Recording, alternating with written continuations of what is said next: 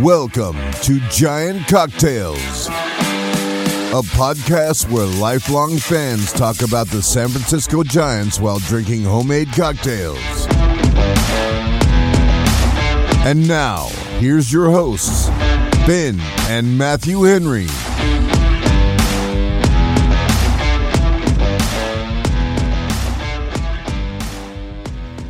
Welcome back to another episode of Giant Cocktails.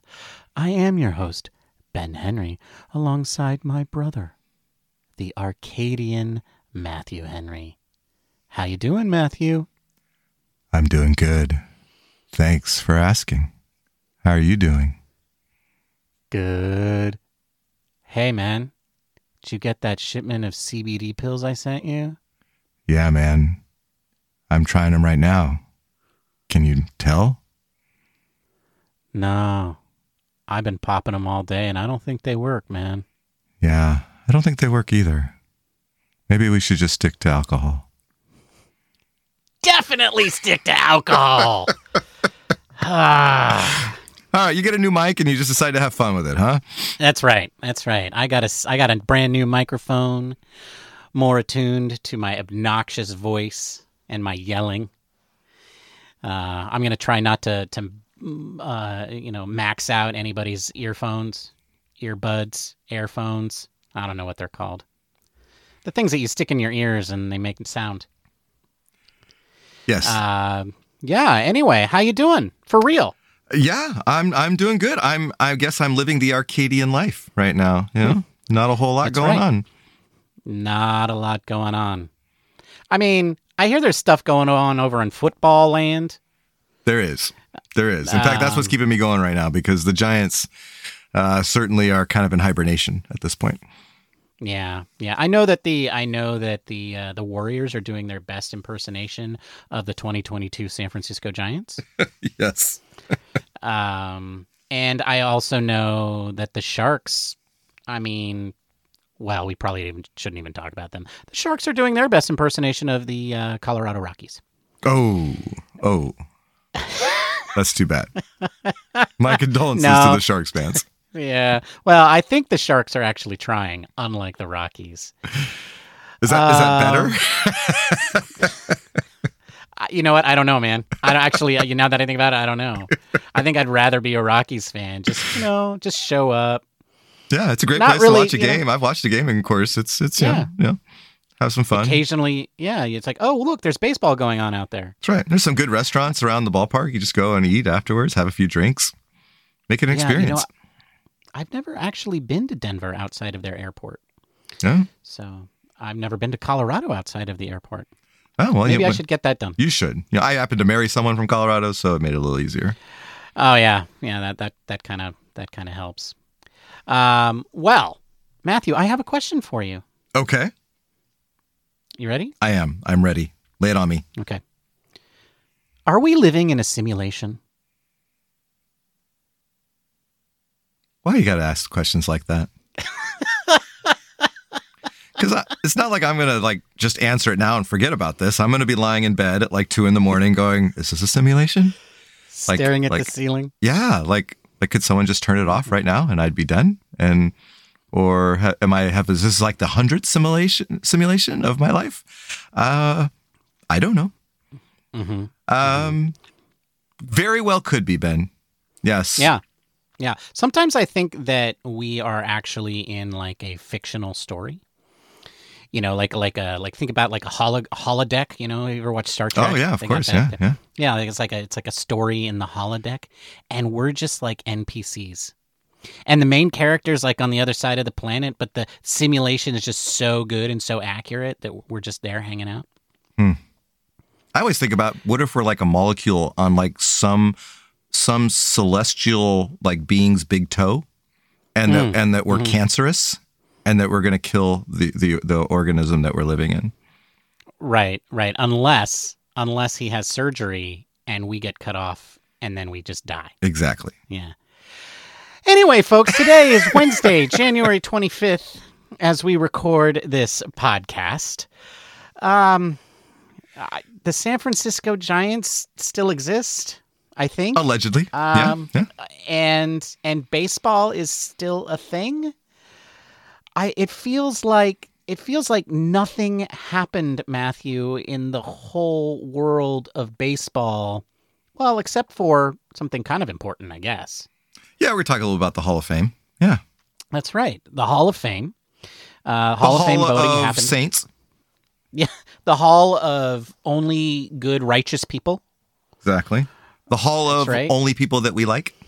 That's right. The Hall of people selected by holier-than-thou reporters. Yeah, so that happened. So we're definitely going to talk about that. What else didn't happen? I don't think the Giants made any changes to their roster this week. No, I think Farhan's on vacation. Probably. Yeah, it's for the best, really. Yeah. It's everything's done now. He's got to get ready for the season, so he's taking a little R&R. Right, maybe he drove up the coast. Maybe he's staying in Fort Bragg. We don't know. Yeah. I mean, but you know what that means is that we can actually take a look at the roster and ask the question, are the Giants really as bad as Ben thinks they are? Oh, let's ask that question.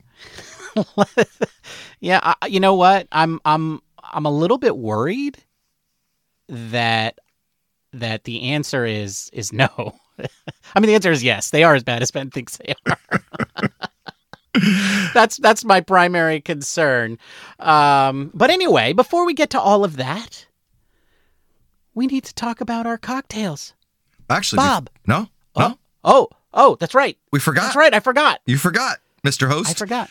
We have our new feature, breaking out the quiz for the third time. And the quiz question this week, Ben.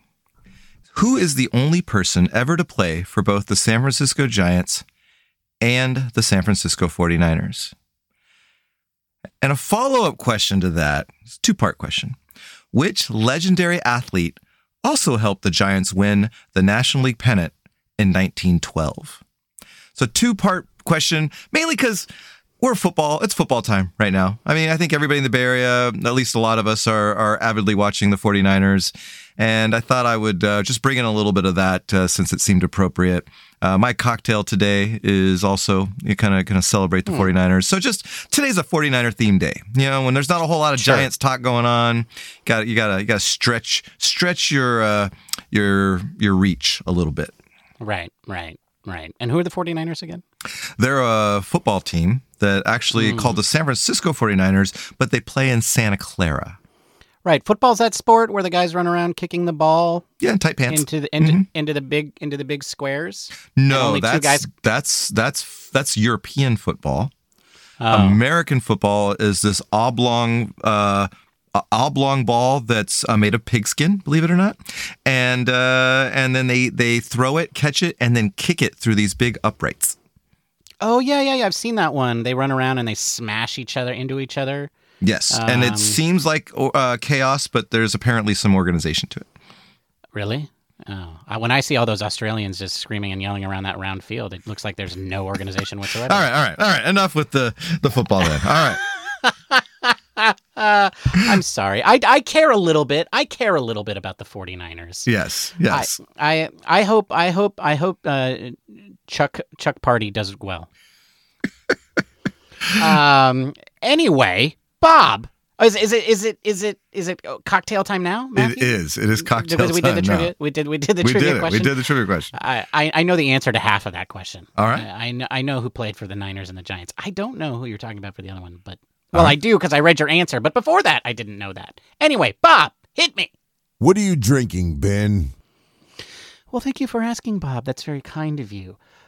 Today, believe it or not, folks, I'm drinking a tiki cocktail. No. Yes. And you know what? I mean, I don't think it's ever going to stop. I mean, there's just so many rums.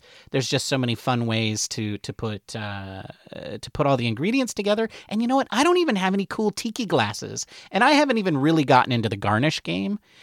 And I think, Matthew, there's some people that believe that is exactly all tiki is the glasses and the garnish. Yeah, you haven't done any like big old pineapple fronds and like chunks of pineapple and umbrellas and all that stuff yet. I've done one chunk of pineapple and one pineapple frond. I did those on back-to-back weeks, I think. That's right, because you bought a pineapple. I remember that. Yeah, that's right. I did it from the same pineapple. But anyway, this week I am drinking a cocktail known as the Rum Firewalker. And I got it from a book by the author's name is Shannon Mustafer. I think I've used one of her cocktails in the recent past. The name of the book is Tiki, Modern Tropical Cocktails. And the cocktail came from Jason Alexander. It was created by a bartender named Jason Alexander. And she says it comes courtesy of Nick Ferris, founder of the Rum Collective. I want to know how I become a member of the Rum Collective. How does that happen? I'm sure it involves you paying some kind of money. Oh, you mean like the Gotham Club? Yes, that's right. Like the Gotham Club. Oh, okay. I get it. It's pretentious and overpriced. Anyway, sorry. The Rum Firewalker has 3 ounces of overproof Jamaican rum. Folks, I am not using my 138 proof rum for this one. Instead, I'm using Smith & Cross, which is only 112 proof, because it has 3 ounces, and I want to be awake by the end of the show. On top of that, it comes with an ounce of Campari. If you've been listening to the show, you know that this is a strange, unusual choice for me. I'm being daring. I'm going out on a limb. You know, let's hope it's not horrible. Then it has an ounce of cinnamon syrup, homemade, of course, and then 1 ounce of fresh lime juice. You shake all of that in a shaker with ice, and then you strain it into a Collins glass over fresh ice, and you garnish it with mint and an edible flower. I have garnished mine with a cereal spoon with a toucan on it because I don't have any edible flowers. I've eaten them all. Just, when you're sitting around watching the game, you just snack on a few flowers. And then before you know it, they're gone. That's right. I mean, that's what happens when, you get tasty edible flowers. Well, this sounds interesting. This sounds like the cinnamon and the Campari, I think, would be an interesting marriage there. They actually go together quite well. I mean, they're kind of like different notes, but they are similar in nature, right? Like, one's kind of high level and one's kind of low level. And the cinnamon helps mute the bite of the Campari. But I'm not going to lie, Matthew, the dominant note in this cocktail is definitely the overproof rum. I would hope so. 3 ounces of overproof rum's gonna do a lot of, gonna be front and center there, I think. Yeah, so I'm nursing it now, but you all know how I get. I think you'll be able to tell when the cocktail kicks in. There'll be a moment. Anyway, that's what I'm drinking, Bob. The Rum Firewalker. Excellent, excellent. What are you drinking, Matthew? Well, as I mentioned earlier, I am all in on the 49ers. I've been kind of playing around with some 49ers-inspired cocktails. I've put some recipes out every Sunday the last couple of weeks as the 49ers were about to play, and I will probably present this one again this week, maybe with another cocktail. It's originally called the Devil's Margarita, but I'm renaming it the 49ers Margarita. Because it looks red and white, and so which is kind of cool. So it starts out as a typical margarita. You get 2 ounces of Blanco tequila, 1 1/4 ounce of lime juice, an ounce of simple syrup or agave syrup. I've used both, and both work really well in this cocktail. And instead of any triple sec or Cointreau or any other kind of orange liqueur that you'd put in there, you're going to float 3/4 ounce of red wine on top. And the way you float that is that you take the back of a spoon and you just lay it gently on top of the liquid, and you pour slowly 3/4 ounce of red wine, or you can just eyeball it right from the bottle if you want, but just until enough that there's a thin layer of red wine floating on top. And the cool thing about this is that it doesn't eventually just seep down. It sits on top of this cocktail the entire time, unless you mix it together. So it looks great. It's got this bright, dark red of like the 49er crimson red on top, and it's got this lighter whitish hue on the bottom. And it's an interesting take on a margarita. The red wine does provide that fruitiness that generally the Cointreau or triple sec would offer, and I really like it. So it's a good option if you're looking to do something a little different and also want to celebrate the 49ers. So cheers, Ben. Cheers, Matthew. Bye, everybody. Oh, no, wait. No, that's wrong time. Sorry. Oh, wrong time. Yep. Had it. I love a red wine float. Folks, this is a really easy thing to master. And nothing makes you feel like more accomplished as a bartender than doing that for the first time. It really creates some beautiful cocktails, and it's super easy to do. I would strongly recommend if you're bored, if you need a little pick-me-up, you're failing at life, go make a cocktail with a red wine float on it, and you'll feel a little less pathetic. Yep. Another one that's pretty popular is the New York Sour. And that one also calls for red wine float, and also looks very 49er-ish. So either one. And I think I left a recipe on that on our Twitter page and Instagram page a while back, so you can look at that as well. New York Sour. Very good. All right. Well, we should probably talk about baseball. Yeah, let's do it. So I do have a question for you. So today, Scott Rowland was elected by the writers to be an inductee into the Hall of Fame. Yeah. And as you may know, Jeff Kent was in his final year of eligibility this year.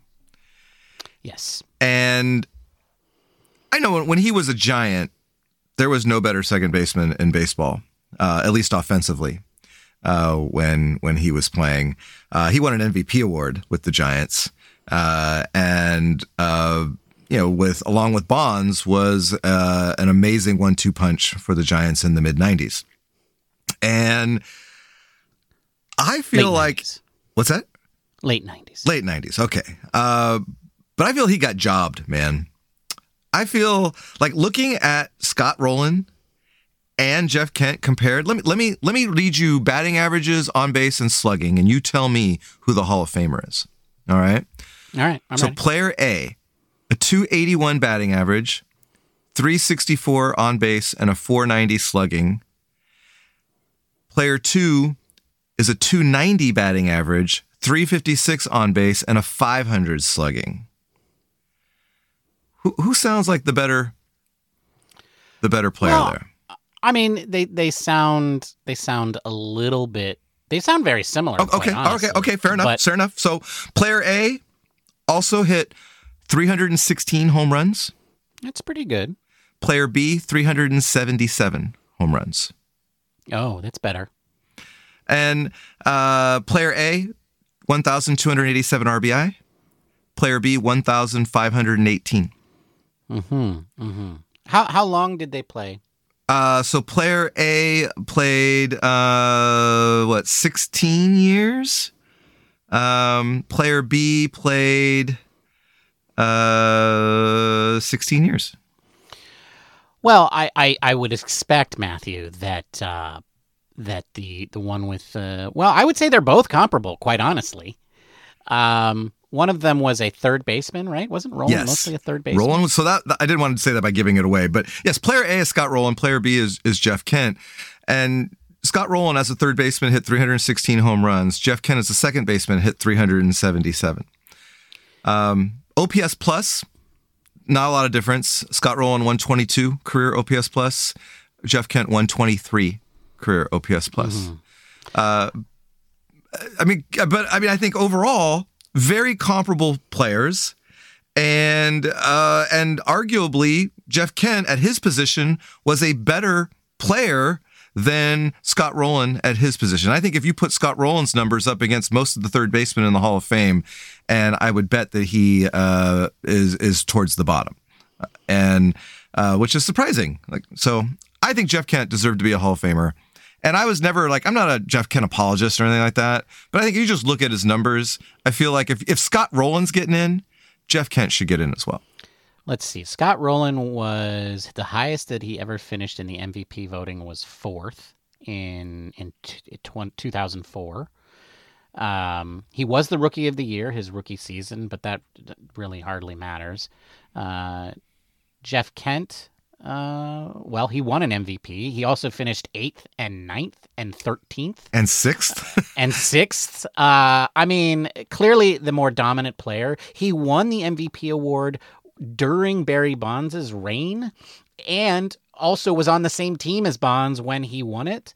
I think it's pretty clear that Jeff Kent was the more accomplished player during that period of time. I will say, like, I know this is a Giants show and we're supposed to be, but we're supposed to be pro-Giant. And I definitely think that Jeff Kent deserves to be in the Hall of Fame. And I think this is definitely a huge oversight. I will say this. Scott Rowland's defense, his defensive WAR is significantly higher than Jeff Kent's. But when do voters look at defense? When voting? Tell me one time that the voters have been like, oh, this guy's a great defensive player. He deserves to be in the Hall. Never, Ben. Never. Correct. Well, Ozzie Smith. Okay, but Ozzie Smith also did backflips on the field, and he was a heck of a guy, and everybody loved him, and so that was more of it, right? He was a great guy, and just like Scott Rowland was a great guy, and Jeff Kent probably was a little abrasive, I'm thinking, in the locker room with these reporters, and they remember that. Oh, Scott Rowland was the guy next door, and Jeff Kent was a big crank. I mean, that's definitely the truth. I mean, Jeff Kent was a guy that nobody liked, right? Rubbed everybody the wrong way. And Scott Rowland, everybody wanted him to marry their daughter. And, I think at the end of the day, that's probably what swayed these people. Honestly, I'm kind of surprised that Scott Rowland made it at all. And he barely made it. And if you ask me, like, which scenario would I think is most likely? I think the scenario that I thought was most likely to happen is that neither of them would make it. Yeah. Right? Especially given the way that the voters are voting right now. The Hall of Fame voters are voting right now. They're being very, very stingy. They're being very, very judgmental around things that aren't about baseball. And quite honestly, I think Scott Rowland is one of those guys that is close, but not quite. And I'm really surprised that he made it in. I think it's doubly damning to have somebody like Jeff Kent on the ballot at the same time as him and have him finish 20 points behind him. Kent topped out at 56%. I will say this. I mean, 56% is still more than half. So more than half of the voters feel like Jeff Kent should have been a Hall of Famer. Now, you have to get to 75% to get in. But yeah, I mean, I don't know. Like, I feel like right now the Hall of Fame process and voting is just really, really broken. I think people are not factoring in the most important thing, which is how dominant was the player relative to his peers at the time that he played. And, like, how much did people talk about him and know who he was? And I think that goes whether you like the guy or not, right? If you're talking about him all of the time, you know that he's an important, dominant player. Like, Clayton Kershaw is a good player. He's famous, right? He is somebody that Giants fans are aware of. We all hate him, right? We all wouldn't care if, he got stung by a bee. I don't know. I don't know why I said that. But point is, like, the point is that that doesn't change the fact that he was one of the dominant pitchers of his era and was extremely notable. And I think right now the Hall of Fame is really analyzing these players at a much different angle, which is like they have to be good at baseball, but they also have to be squeaky clean. And not just at life, right? I mean, okay, fine. Like, I disagree with all of the suspected steroid users not being voted in, but I understand the people who aren't voting for that. Not voting for people just because you didn't like their personality, I don't get that at all. And that's really what this feels like here. Like, you look at these two players and they really seem comparable. You know, I don't know. And yes, when it comes down to defense, I think that's really the only defense here, ironically. Knock on wood, pun, whatever. Pun intended. The only defense is the defense. And I think you're absolutely right. Writers usually don't vote people in for their great defense. And really that's just cover in this particular case. But I will say this, you know, Scott Rowland was a very, very good third baseman. Yeah. But Jeff Kent was an average second baseman, right? He wasn't bad. Right. He just wasn't great. And that does, I think, account for the significant the difference in their WAR, right? So Totally. Scott Rowland, Yeah. The defense. Rowland, yeah. And it used to be, I think, that writers took into account the position that the player played.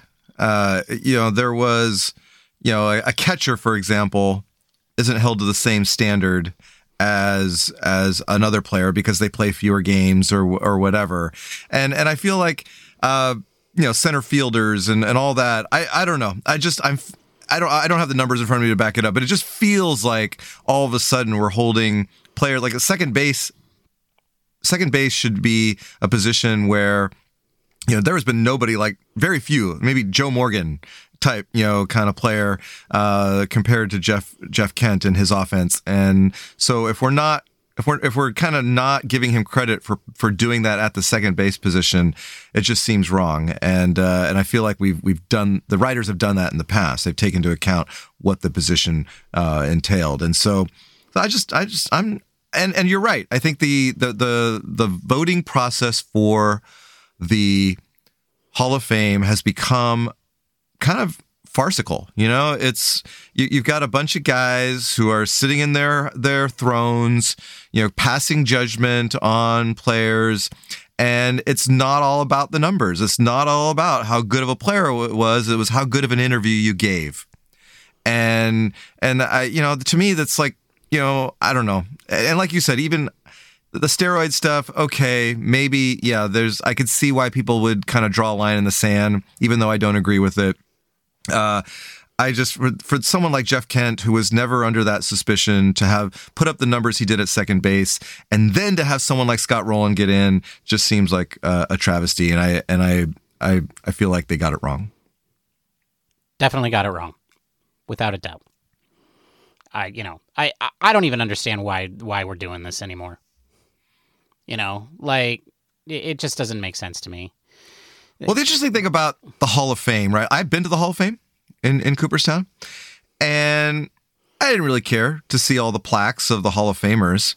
The cool part about it was the exhibits around the history of the game.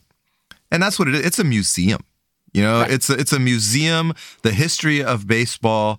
And I really enjoyed my time at Cooperstown and kind of going through as a baseball fan and seeing all the history that was there. And so let's just go back to that. The Hall of, you know, it's a museum of baseball, and, you know, whether they elect you into the Hall of Fame or not doesn't really hold the clout that it used to, in my mind. No, I agree. I think they're putting way too much emphasis on all of these other things and not remembering that it's a museum of baseball, right? Not a museum of all of these other things. And, you know, I know that it's probably never going to go away because it's just a thing that we do, and, you know, it's a thing that's done in all the other sports. But right now, it just feels like they're getting it wrong. And I think you should just go to some sort of, you know, other methodology, right? Where you don't get voted in, you just qualify because, I don't know, you were the MVP. Right? I mean, it seems to me like a guy who was the MVP and finished in the top 10 in MVP voting 4 times total was probably one of the dominant players of his day. And therefore should be commemorated and remembered, as opposed to a guy who was always not quite as good as people always thought he was going to be. Maybe that's what's going on here, right? Because Rowland was always supposed to be, right, like this guy who was going to break through and be the dominant player, and he was very, very good. I'm looking at his OPS run right now, and he was very good for a long stretch, but he was rarely great. I mean, I'm looking at 2003 and 2004 was probably his dominant portion of his career. Everything else is 120s, which, don't get me wrong, a 122 OPS plus for a 17-year career is fantastic, but it's not, it's not dominant. And certainly he was consistent for 17 years, but he was rarely dominant. And I don't know. I mean, to me, he's just one of those guys that barely makes it. But again, I agree. Like if he makes it, Jeff Kent should make it too. Yeah, it's interesting. You look at OPS plus, look at both of them, and Scott Rowland had some great years. Jeff Kent did not really get going on the offensive side until he joined the Giants. He was a slightly above average offensive player his first, 9 years in the league. Even his first year with San Francisco, he never had an OPS plus above 111. And most of them were in the 100 to 105 range those first few number of years. And then from the second year with the Giants on, he was elite. 142, 125, 162 in his MVP year. Just some really great OPS plus numbers when you look at it down the board later in his career, which I don't know, maybe that hurt him too. Maybe he got going a little too late. Maybe they just felt like he wasn't consistent enough across his entire career. Like maybe that's what it is that Rowland was more consistent. His peaks weren't as high, but his career was more consistent. I mean, I don't know. To be devil's advocate, I suppose there are arguments that you could make where Rowland gets in and Jeff Kent doesn't. But it seems a little, I don't know. It still rubs me the wrong way. Especially for a guy like Kent, who during that stretch of his career was so dominant. But, I think the problem is Matthews, is we don't know why. And probably, no one person could tell us. And if you go talk to more than half of the voters, they would all agree with us that Jeff Kent should be in. Yeah. Well, and, I also wonder, you talk about his 50+%.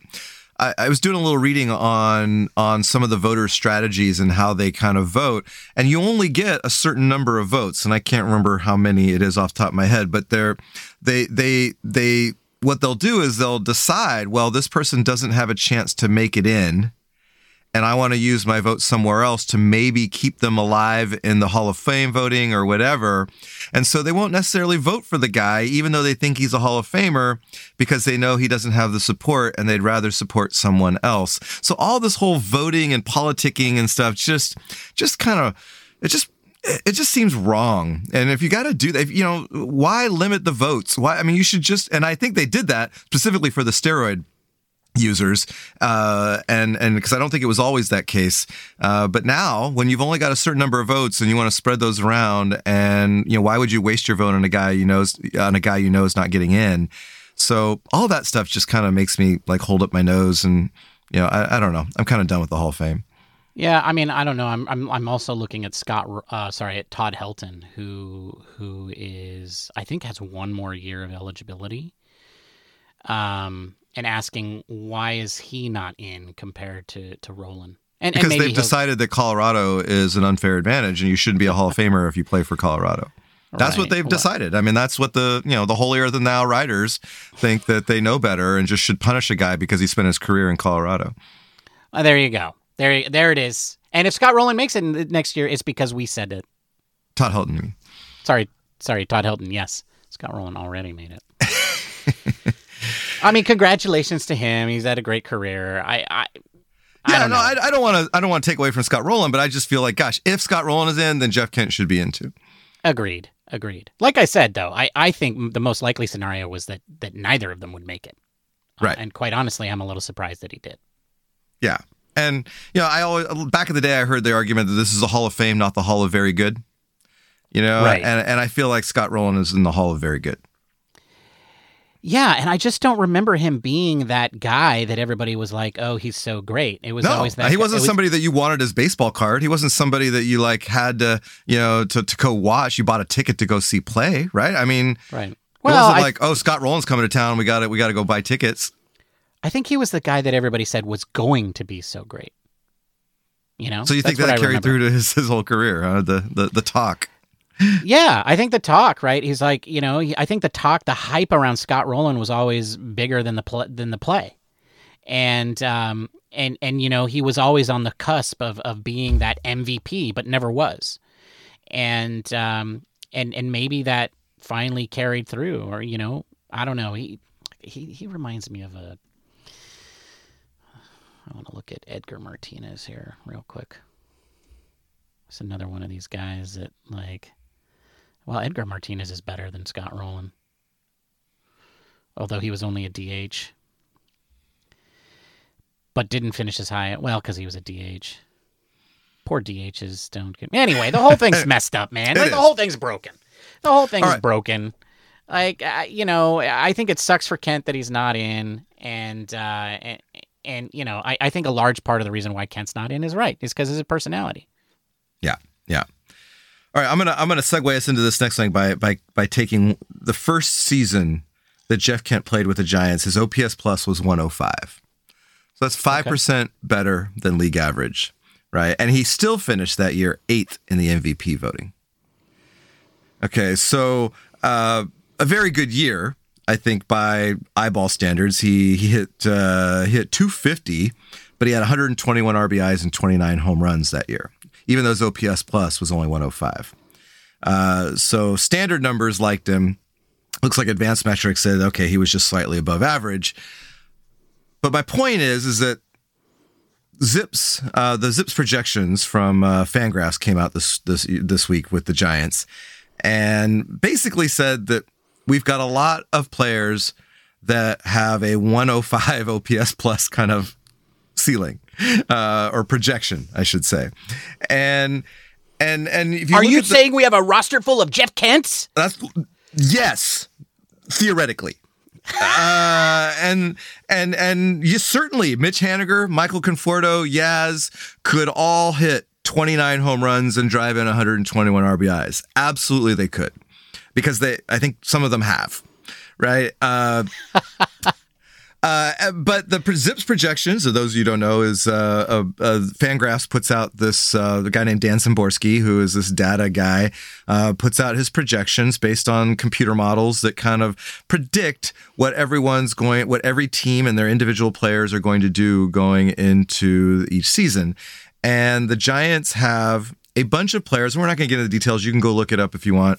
But a lot of guys that are kind of slightly above average in that 103 to 105 OPS plus kind of projections, and probably up and down the lineup. I mean, and so, which is interesting because, before the season, well, during the offseason, obviously the Giants knew that they needed to get better at certain positions, but they also needed somebody in the middle of the lineup that could really provide the thump, right, for lack of a better term.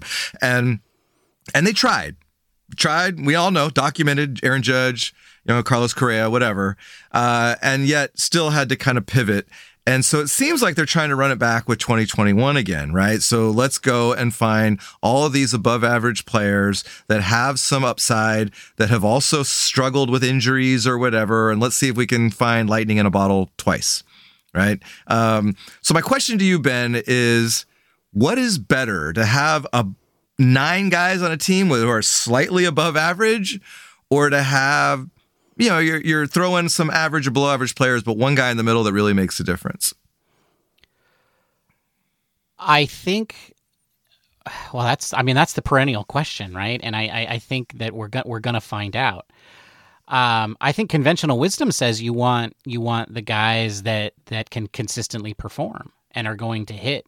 You want the Correas and the Judges and the Tatises and the Sotos and the Machados and everybody else on the Padres.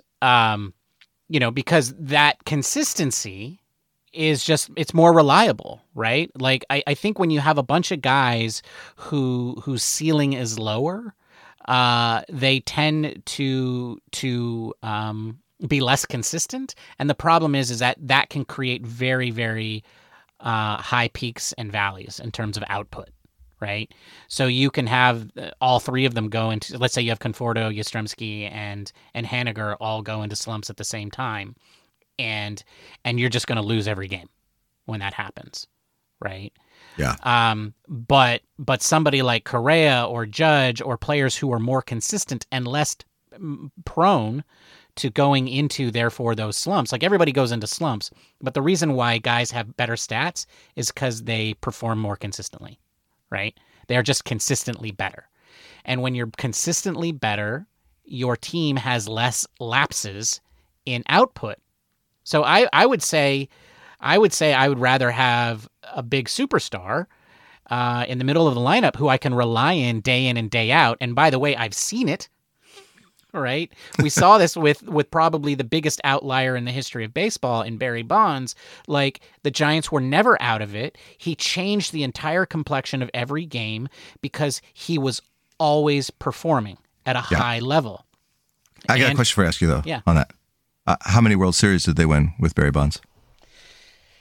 That would be zero. Right. So that would be zero. Yes. And so as much as it pains you to say that, right? Because and they were close. We all know that. They were close to winning a World Series, 6 outs away, maybe. But something else interesting is, would you consider Jeff Kent that type of player, middle of the order kind of bat? Guy that kind of, like, obviously, let's take Bonds out of this because he was a unicorn. But would the Jeff Kent in his prime player be the type of player that would kind of anchor an offense? Yes, I think every team would love to have him today, but you'd probably want one other guy, right? Well, sure. But so Jeff Kent's, as we talked about, his OPS plus career-wise was 123. Michael Conforto's career OPS plus is 124. Mitch Haniger's career OPS plus is 122. So... Yeah. We kind of have poo-pooed these transactions because they weren't Aaron Judge and they weren't Carlos Correa, but conceivably we've just added two guys that could hit at the Jeff Kent level. What are you trying to say, Matthew? I'm trying to say that that's not bad, Ben. It's not bad. And I get that. I mean, these are also players though that have obviously had some injury problems. And so, you're kind of, that's the big caveat, right? Like, if they're healthy, the big if, pending physicals, or if they're healthy, then we have a pretty solid offensive middle of the lineup. And so that's the big, I think, for me going into 2023 is, gosh, if Haniger and Conforto can stay healthy through the whole year and hit their career numbers, I'll take that. 2 years ago, Haniger's OPS plus was 139. That's and then Conforto's high on OPS plus was 2 years ago was 154. That was in the shortened season, but he in 2017 he had a 148 OPS plus. I mean, those are excellent seasons, and I think that's something that probably they're counting on, them rebounding and providing that level of offense. I would say they're hoping for rather than counting on. But no, I mean, look, this team is not as bad as probably it feels after the offseason that we just had, right? I will agree with that. Like, we just had a very emotionally trying offseason, and it didn't meet our expectations. And so it kind of feels like the team itself is bad. In the same way that the team of 2022 felt like it was bad. It wasn't bad, right? Right. My concern here is it's just not good, right? Like, I think we're putting a lot of hope on players who are coming off of injury or have been very inconsistent in their performance.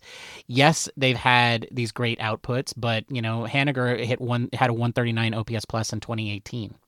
right? He's been good since then. After missing the 2020 season, he was a 122 and then a 114, but he only played 57 games last year. Right?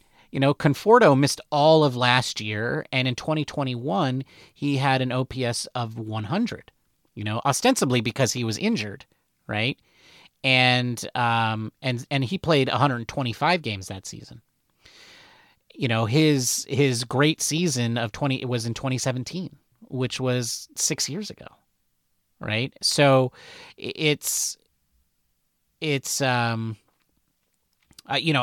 look at all of these things and I say, it's not like the Giants haven't done a good job bringing in guys with significant upside. It's just that they haven't brought in guys who are sure things. Right. Right.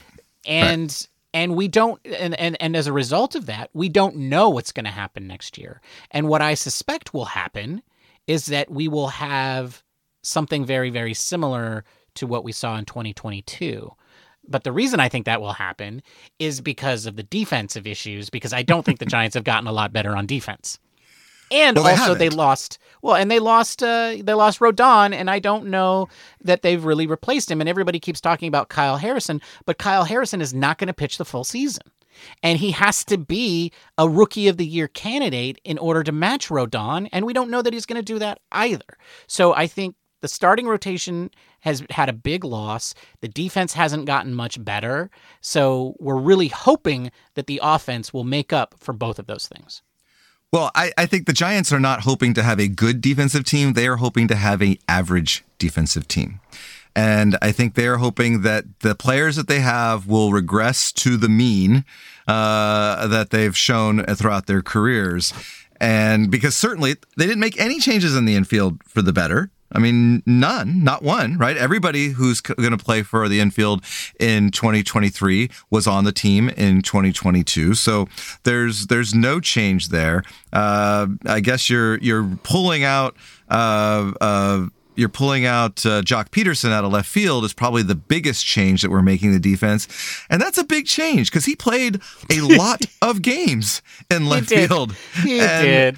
And so I have memories in my head of him like lumbering after balls that are falling like 5 feet away from him as he's chasing them. Right. So I got to think that, and with baseball, it's weird because like 5 extra caught balls could mean the difference between, a full earned run over a season. I mean, it's like, guys, if the people are on base and it's 2 outs and a guy doesn't get to a ball and all of a sudden the pitcher's let up 3 or 4 runs. And it's just, that's, so I think that the defense, at least in the outfield, is going to be good enough. I do have my concerns about the infield, particularly if Crawford gets hurt. But I think that with VR showed that he was a perfectly capable defensive player. If he struggles there, then maybe we see Casey Schmidt at some point, in the season. I think there are remedies there. The pitching, though, you're right. I mean, there's not a lot you can do to replace Rodon.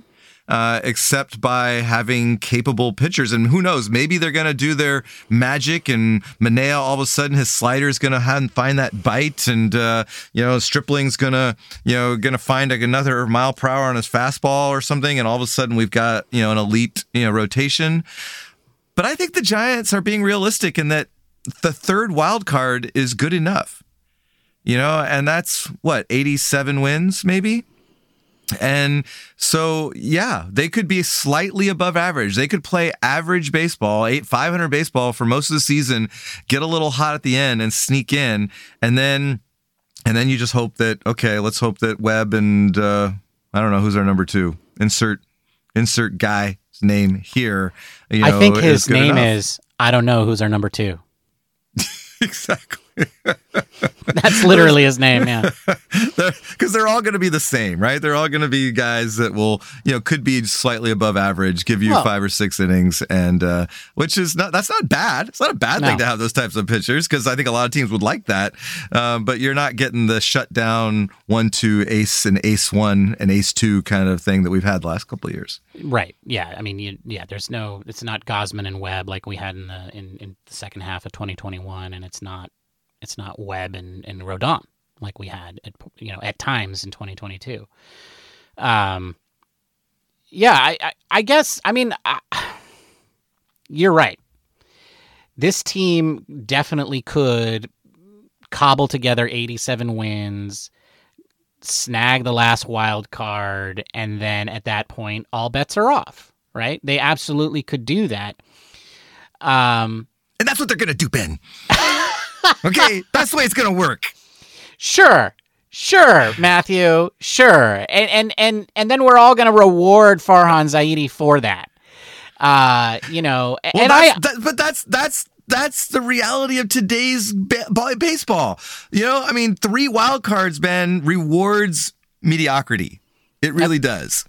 That's okay. So you're saying we should just be mediocre? I'm just saying that's the world that we live in, and if that's the way baseball wants to go, then that's the world that we're living in. Well, I will tell you this. I know that the 3 Giants teams that did win the World Series, they were really, really good at starting pitching, and they had they had lineups that were cobbled together, particularly in 2010, right? Yeah. And but also I think a little bit into 2012, and but it really was the starting pitching that carried them through those postseasons, right? And I think particularly Lincecum in 2010, and then of course we all know what Bumgarner did in 2014. And I feel like that's really where they're mostly lacking. And I also know that it's the old adage, Matthew: pitching and defense wins championships, and the Giants, they ain't got it. Are you sure that's the old adage? It's not like a slightly above average offense wins championships? I thought I heard that once.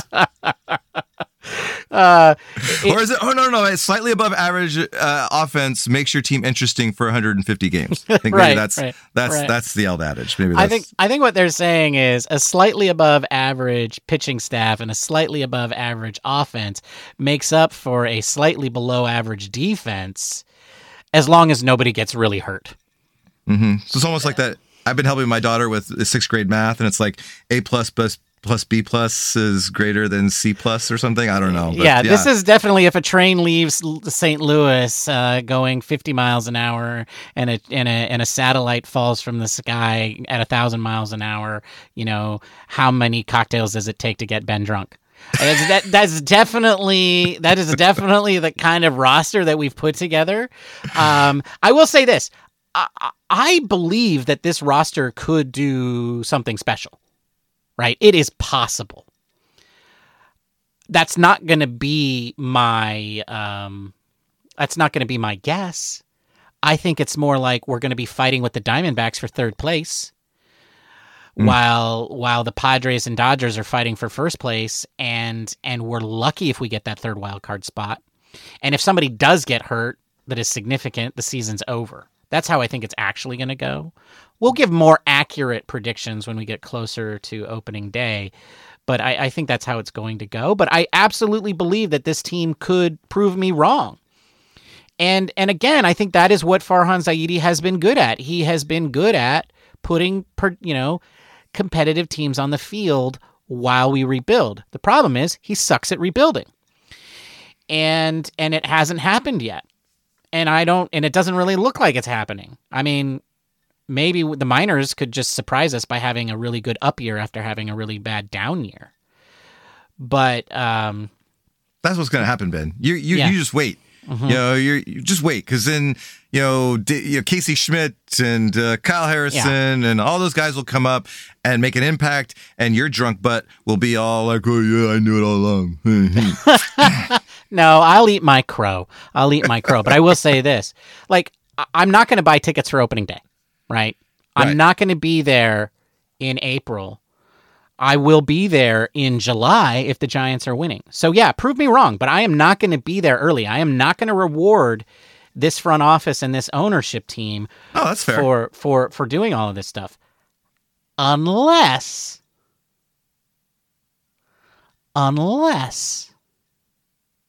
yes, they invite me to the Gotham Club.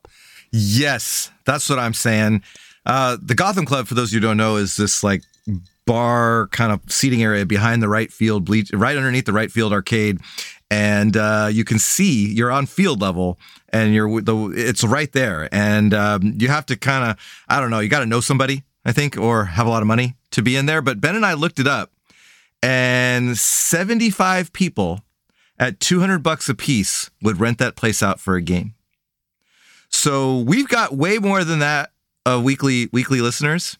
I say way more. We've got a little bit more than that on weekly listeners. And I think if all of you listening right now, if you are down for $200, tweet at us on Twitter, and we can all try and get the Gotham Club rented out for one of the games this year, because I think that's all we want. That's all I want, Ben, is, the Giants could suck it this year. I don't care. But if I see a game from the Gotham Club, that season will be complete. So you're saying the Giant Cocktails, I don't want to call it an army, rabble. You're saying if the Giant Cocktails rabble gets together and pools their money, we can reserve the Gotham Club. Tell you what, folks, I'll drop it down to 185. If everybody pitches in 185, I'll cover the rest. I think the Giants would turn us away, Matthew. I think they would say thank you, but no thank you. Oh, you think so? In that particular case. Are we that much of a degenerate? Like, I don't know. I feel like... you know what? Actually, no. I can clean up pretty good. I can clean up pretty good. No, money's money. They'll take the money.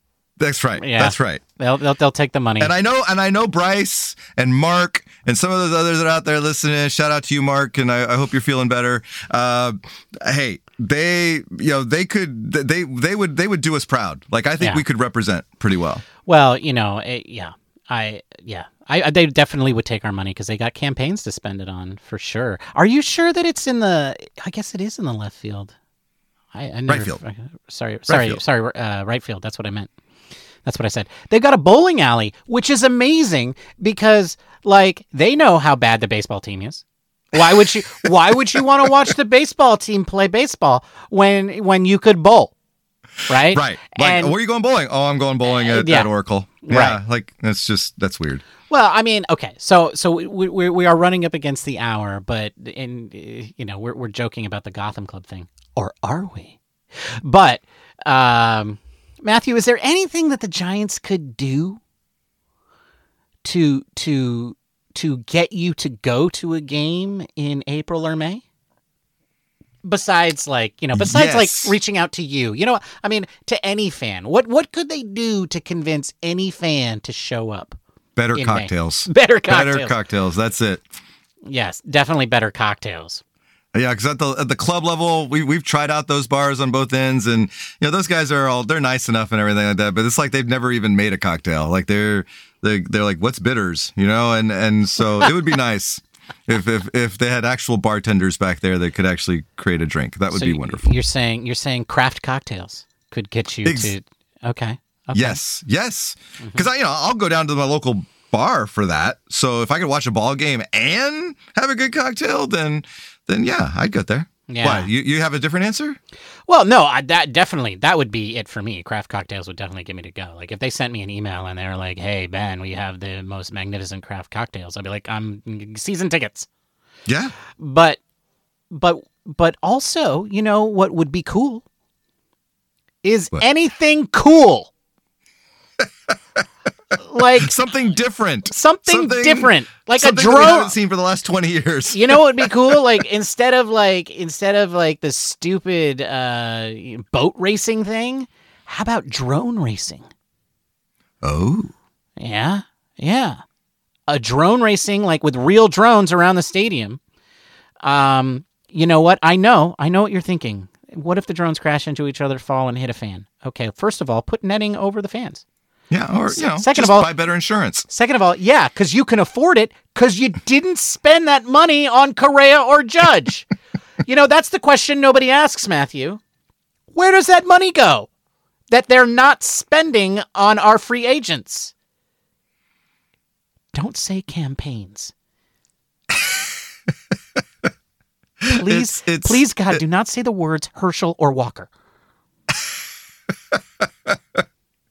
Well, that's probably where some of it's going. your favorite Republican candidate. Do you think he could swing a bat, by the way? Herschel Walker? Yeah. Oh, sure. I bet you if you got behind one, he could put it over the fence. Oh yeah, he was like Bo Jackson. Yeah, he could pull Bo Jackson. Didn't he try to make the Olympics? Was that Herschel Walker that did that? I want to say in the Winter bobsledding? Olympics, though. Maybe bobsled. It was bobsledding. Right? Bobsledding. Yeah. Kind of like a Lolo Jones kind of thing. Yeah. But Lolo Jones actually won some medals out of it. Yeah. That guy will try to do anything. Well, For a gig. Anyway, yes, drone shows. You know what? Better food, cooler food, robot delivered food. That's it. Robot delivered food that actually tastes good. Yes. Yeah. I mean, I've been to a hot pot place where my hot pot food was delivered by a robot. Robot took my order. Nice. Every bathroom seat had a bidet. I try to avoid using the toilets in Oracle, to be honest. But wow, urinals I'm good. Urinals I'm good, but I try to avoid that other the toilets. They could have cooler bathroom technology. They could, to make you actually be okay to go to the bathroom there. Sure. Yeah. Sure. I mean, I'm just anything, right? just something. And let's also have a marketing tagline that is not written by Gabe Kapler. Yes. Okay. I feel like the marketing department just mailed that one in. They're like, we forgot a hashtag this year. What are we going to call it? And they're like, Gabe Kapler said that thing. And they're like, yeah, let's go with that. And I feel like that's, maybe actually get a better marketing department. Maybe that's, something, or PR. Well, they're going to need one. They're going to need one because we're not buying tickets anymore. Because the baseball side did nothing to help them. And, there are maybe somebody who went and got a 4-year degree in marketing can come up with something a little bit better than Game Up. That's right. We'll come up with our own next week. We'll have some options. You know what we should do, Matthew, is while we're also roasting the Giants for their performance on the field, we should also be roasting the marketing team for their performance. Yes, because they're the ones probably listening to the podcast. Well, that's going to be the only. Well, we'll see. I feel like that might be the only thing worth looking at. All right. Well, we'll see how that defense turns out. All right. Well, we are against the hour, and we do need to answer our trivia quiz. Mm-hmm. So if you recall, the question was, Bo Jackson, who is the only person ever to play for both the San Francisco Giants and the San Francisco 49ers?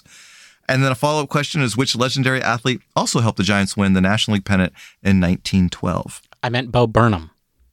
Bo Burnham, yes. No. Mm-hmm. Close. Close. I don't even know who Bo Burnham is. I don't know how close you were. Wow. Don't even know who Bo Burnham is? No. Yeah, he's like a millennial comedian, so his jokes are sad. Oh. His jokes are sad rather than funny.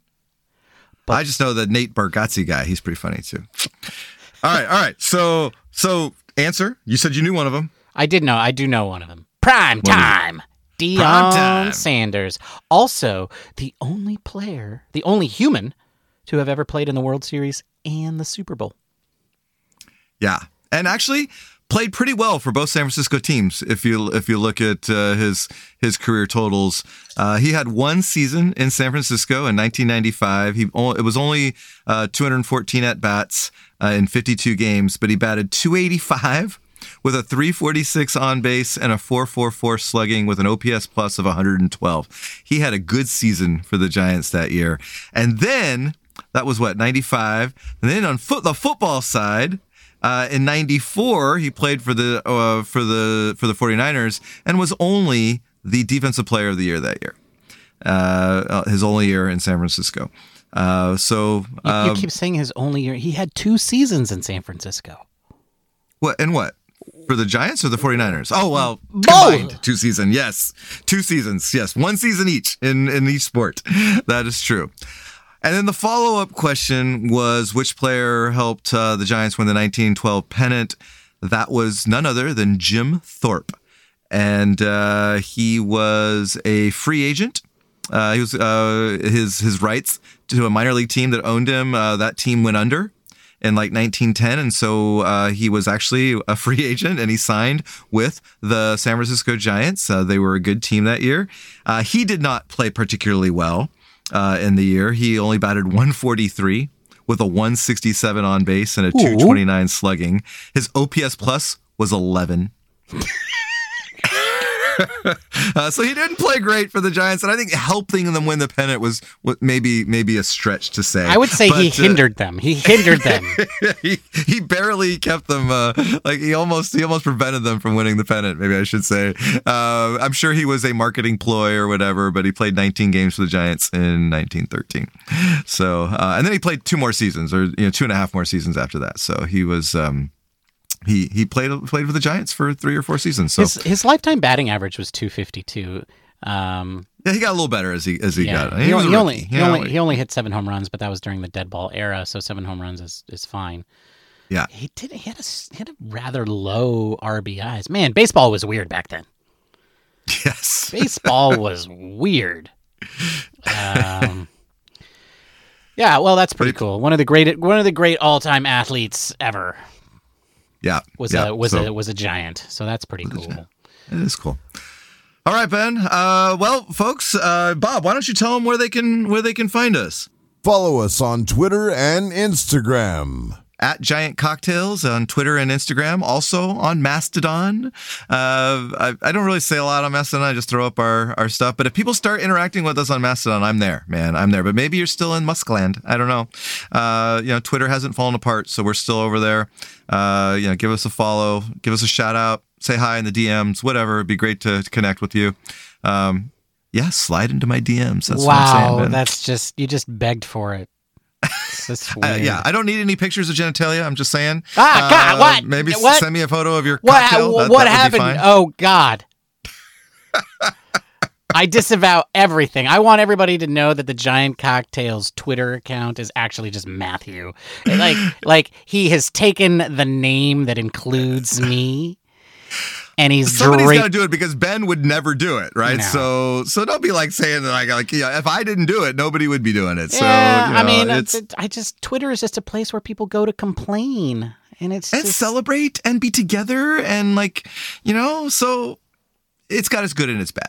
But I've met some great fans through Twitter, and we're definitely having a lot of fun over there. So give us a follow on there, and remember to like and review our podcast, rate and review, I guess, our podcast.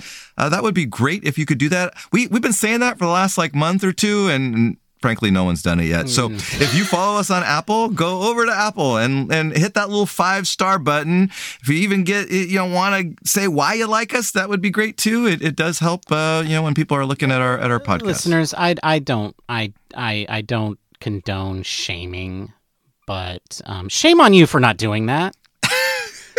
Get out there, write a review, tell them, here's a thing you could say. Say which brother you like better. Oh, that's going to be sorry for you, Ben. Just go out there. Hey, I'll take it. I'll take the hits. I'll take the hits, baby. I'll take it. Just go out there and just say which brother you like better. I prefer Matthew because I have bad taste. Or whatever your logic or reasoning is, because he's a devastatingly handsome guy. Yeah, do that, and also do that. I mean, do that because it does really help the show. But also tell your friends. If you enjoy listening to us, I know it can be hard to admit these things. I listen to this podcast. These guys drinking booze and playing baseball. They're idiots, but I don't know. They maybe you hang out with people that might appreciate the same thing. That's right. There's a lot of idiots out there. So tell your friends. Tell your friends. Did I just call their friends idiots? Yeah, but they probably agree. I had 3 ounces of overproof rum today, folks. So. We're getting them to the end here. We're trying, folks. We're trying. All right. On that. Cheers, Matthew. Bye, everybody. That's right. Cheers, Ben. Quick, end it. Cheers. We gotta do it the same way. Cheers, Ben. Cheers, Matthew. Bye, everybody. Bye.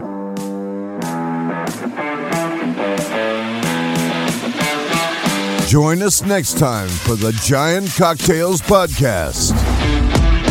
Until then, bottoms up.